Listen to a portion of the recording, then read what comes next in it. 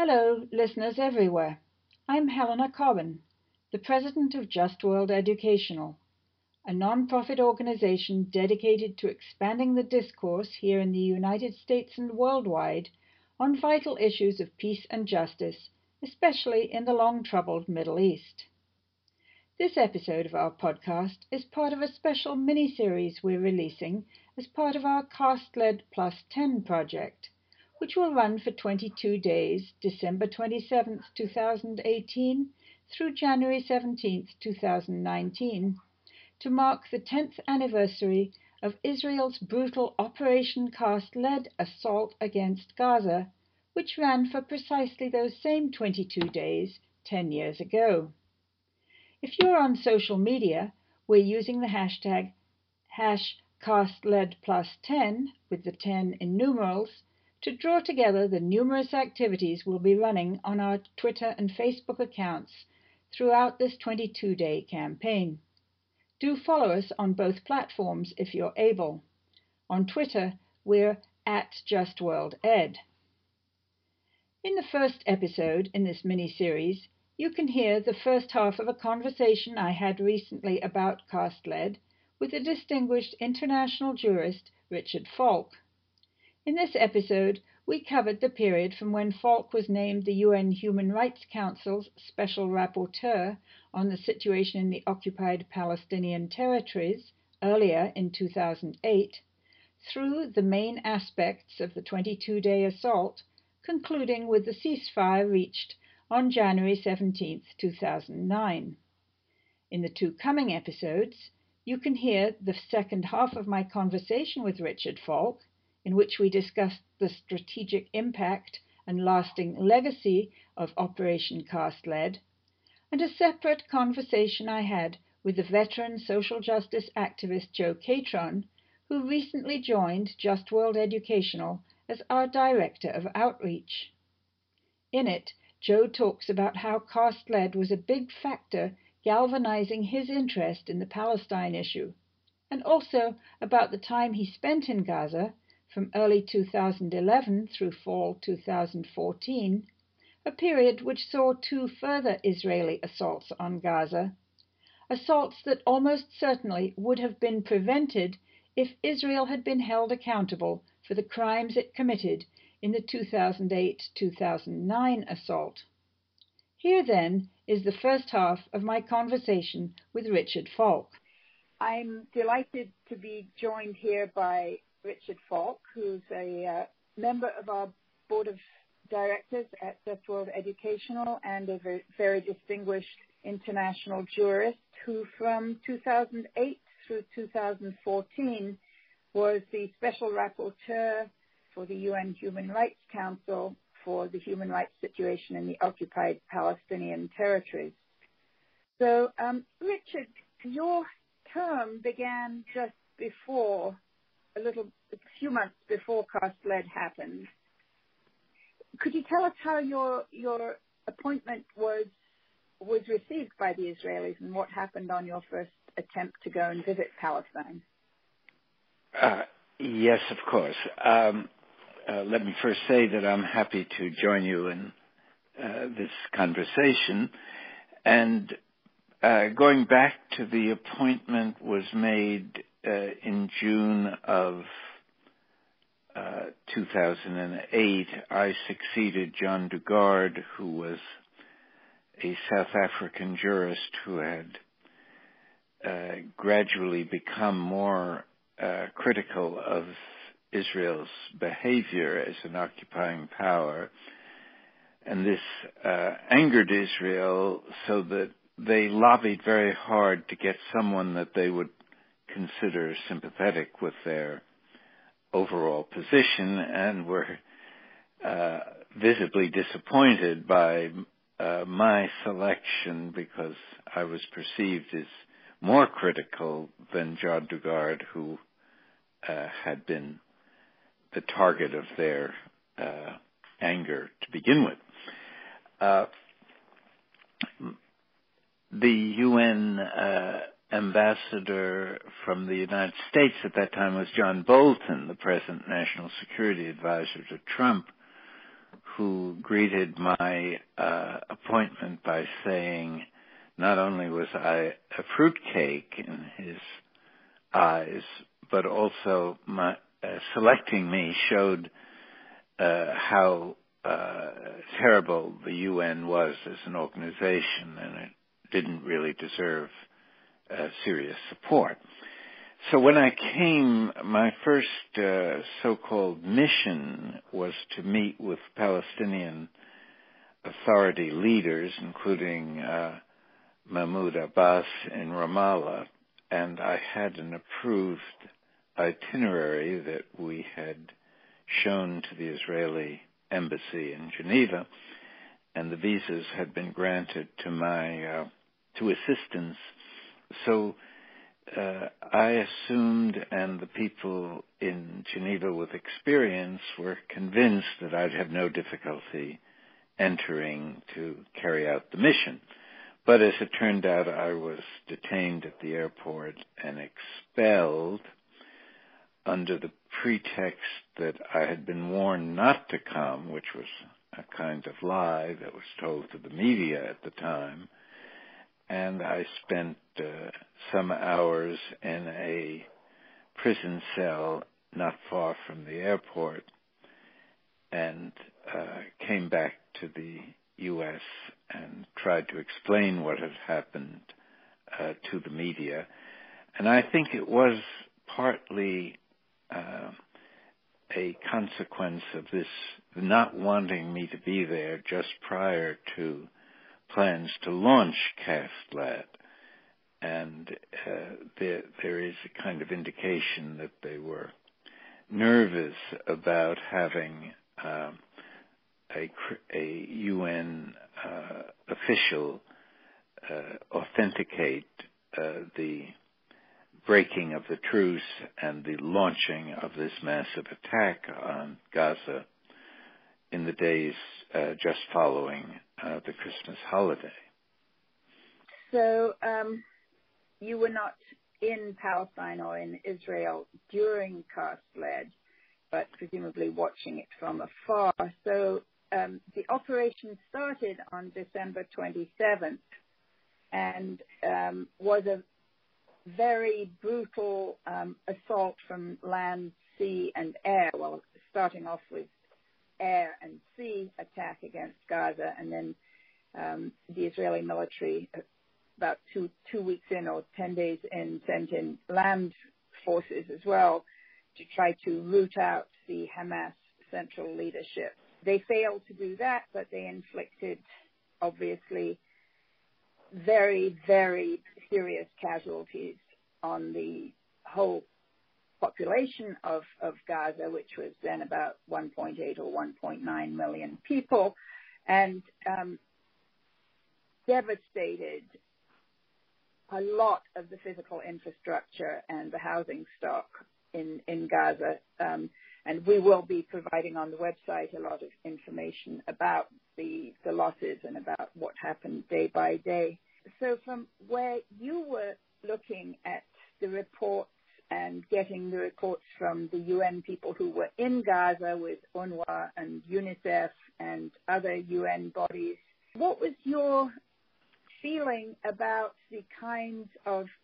about the behavior of the Israeli military and then also of the Palestinian fighters during CASTLAT? Well, of course, it was hard to get a very clear picture of what was happening, except the basic reality that Israel was using highly sophisticated modern technology of war against a completely vulnerable society that had comparatively primitive weaponry. And I think the comparison of the casualties is revealing in that respect, because while an estimated 1,400 Palestinians were killed, only 13 Israelis died, and of those, at least 4 were a result of friendly fire. And these kind of casualty imbalances does remind one of colonial wars or the wars between the early American settlers and the Native Americans, and suggests the kind of unacceptable reliance on excessive force that has been a characteristic of the Israeli occupation and indeed suppression of the Palestinian people as a whole ever since the 1948 war. And so in that sense, this was the whole approach to Gaza in Cast Lead, which was also tied to an upcoming election in Israel where the leadership, as has been its practice on other occasions, tries to demonstrate both that Israel is subject to security threats and that those threats will be met by overwhelming force. Cast Lead is a kind of example of that characteristic Israeli policy. And it was also a way at the time of signaling to Iran and other adversaries in the region that Israel will not hesitate to use overwhelming force if its security interests are in any way challenged. And so this was a very important set of events beyond the cruelty and excessive violence that was used to really terrorize the Palestinian population in Gaza as a whole, and probably to try to convince Palestinians that unless they got rid of Hamas as their leaders or as the governing force in Gaza, they would continue to be victimized in this way. And so not only was it excessive force, but it was collective punishment, which is explicitly prohibited by Article 33 of the Fourth Geneva Convention, and is widely considered to be a crime against humanity on its own. So there was very serious encroachment on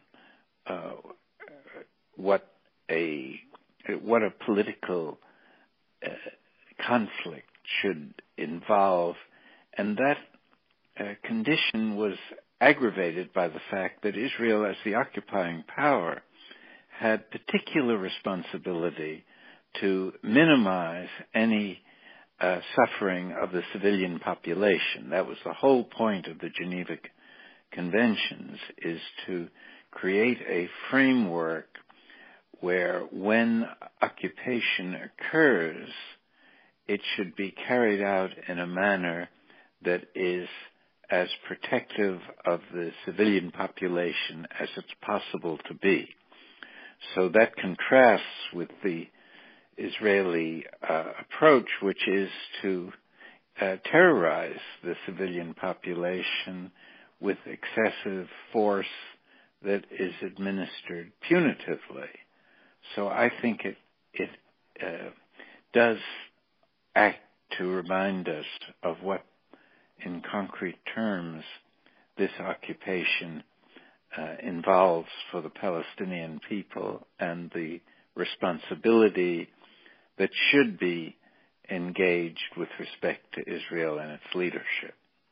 So the Israelis, well, many Israelis and their supporters in this country claim that by withdrawing the soldiers and settlers from the heart of Gaza in 2005, the Israeli government, therefore, is no longer the occupying power in the same way, or in any way they claim that it's not the occupying power. What do you think about that?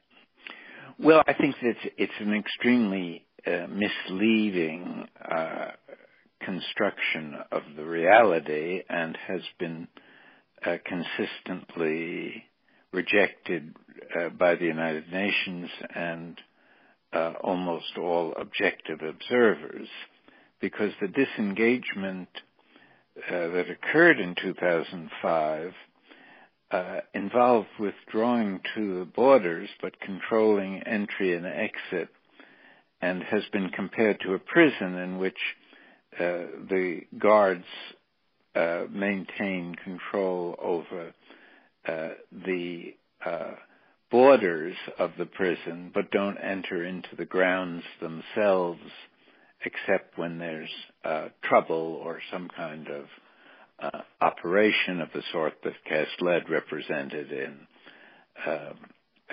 2008. Even someone as conservative as David Cameron, when he was Prime Minister, called the administration of Gaza the largest open-air prison in the world. And numerous people have made, numerous conservative leaders and others have made similar comments, so that the notion that disengagement involved an end to the occupation was a really cruel joke in a way, because it was never harsher for the people of Gaza. The occupation was probably a more tolerable condition of occupation, or more tolerable form of occupation, because after 2005 and after the Hamas won the elections in 2006 and took over from Fatah the governing of Gaza in 2007, a blockade was imposed, and the people there were unable to import lots of things they needed for health and for the reconstruction of the homes that had been destroyed during Cast Lead. So in every genuine way, Gaza remains occupied, Israel remains responsible and under international law, and the UN is completely in accord with that line of interpretation. And actually, if Israel wasn't the occupying power in a legal sense, then the attacks that it launched in 2008 and then again in 2012 and 2014 would have been wars of aggression, surely. Yes, and that is a question that should have been investigated. If you accept as you say, the Israeli line of defense, they're guilty of the worst crime under international criminal law. That when the Nuremberg trials were held after World War II, the judgment said the crime against peace, which is what we are referring to when we talk about aggression, is a crime that embraces all the other crimes and is the supreme crime against international peaceful relations. So it is true that that Israeli construction of the reality is subject to this kind of criticism. Of course, the Israelis say that they were engaged in a reasonable security undertaking that involved responses to rocket fire from Gaza and were generated by the realization that Hamas was building tunnels that could have imperiled Israeli security. And interestingly, right now we hear the same allegations from Israel against Lebanon, but I guess... Yeah, and of course, as some have pointed out, if that was the real rationale for the attack, it could have been handled completely differently, because since they knew the location of the tunnels, they could easily have blocked them from the other end, and there was no need to launch this extremely devastating and provocative operation. Hamas has been accused of deliberately targeting civilians. What's your view of that? Well, I think they've responded with the weaponry they've possessed, which is, as I said earlier, rather primitive and isn't capable of being guided to precise targets. So it's more that they have indiscriminate weaponry rather than they target civilians. And that is a violation of international customary law, and is something that should be prohibited. At the same time, if you compare it to what Gaza has been subjected to, it is very trivial by comparison to the firepower and destructiveness of what Israel has been doing. So it relates indirectly to how one conceives of the right of resistance in circumstances of this sort, where a population, including its civilian elements, is subjected to persistent, overwhelming violence. Is there nothing that can be done to protect that society by way of resistance, particularly in the absence of the international community taking some responsibility for engaging in some sort of protective peacekeeping? The UN was very proud of the norm responsibility to protect, which was invoked in 2011 to justify the intervention in Libya, and was misused there. But nevertheless, it would be quite appropriate to protect the people of Gaza by engaging in that kind of undertaking that could be validated by responsibility to protect rationale. But of course, in the Security Council, which would have to decide to do that, the U.S. would certainly veto any such initiative unless Israel unexpectedly were to give their agreement to that. So later, this question of whether Hamas deliberately targeted civilians, I think it came up with the Goldstone report, which we'll get to in a moment. But I've been looking at the casualty figures. So during the 22 days of Cast Lead in Israel, there were 10 soldiers killed, of whom, as you mentioned, 4 were killed in friendly fire incidents. So 6 of them were presumably killed by Hamas, and 3 civilians were killed in Israel, which makes me question whether Hamas was targeting civilians, because, there are a lot more civilians in the south of Israel than there are members of the military.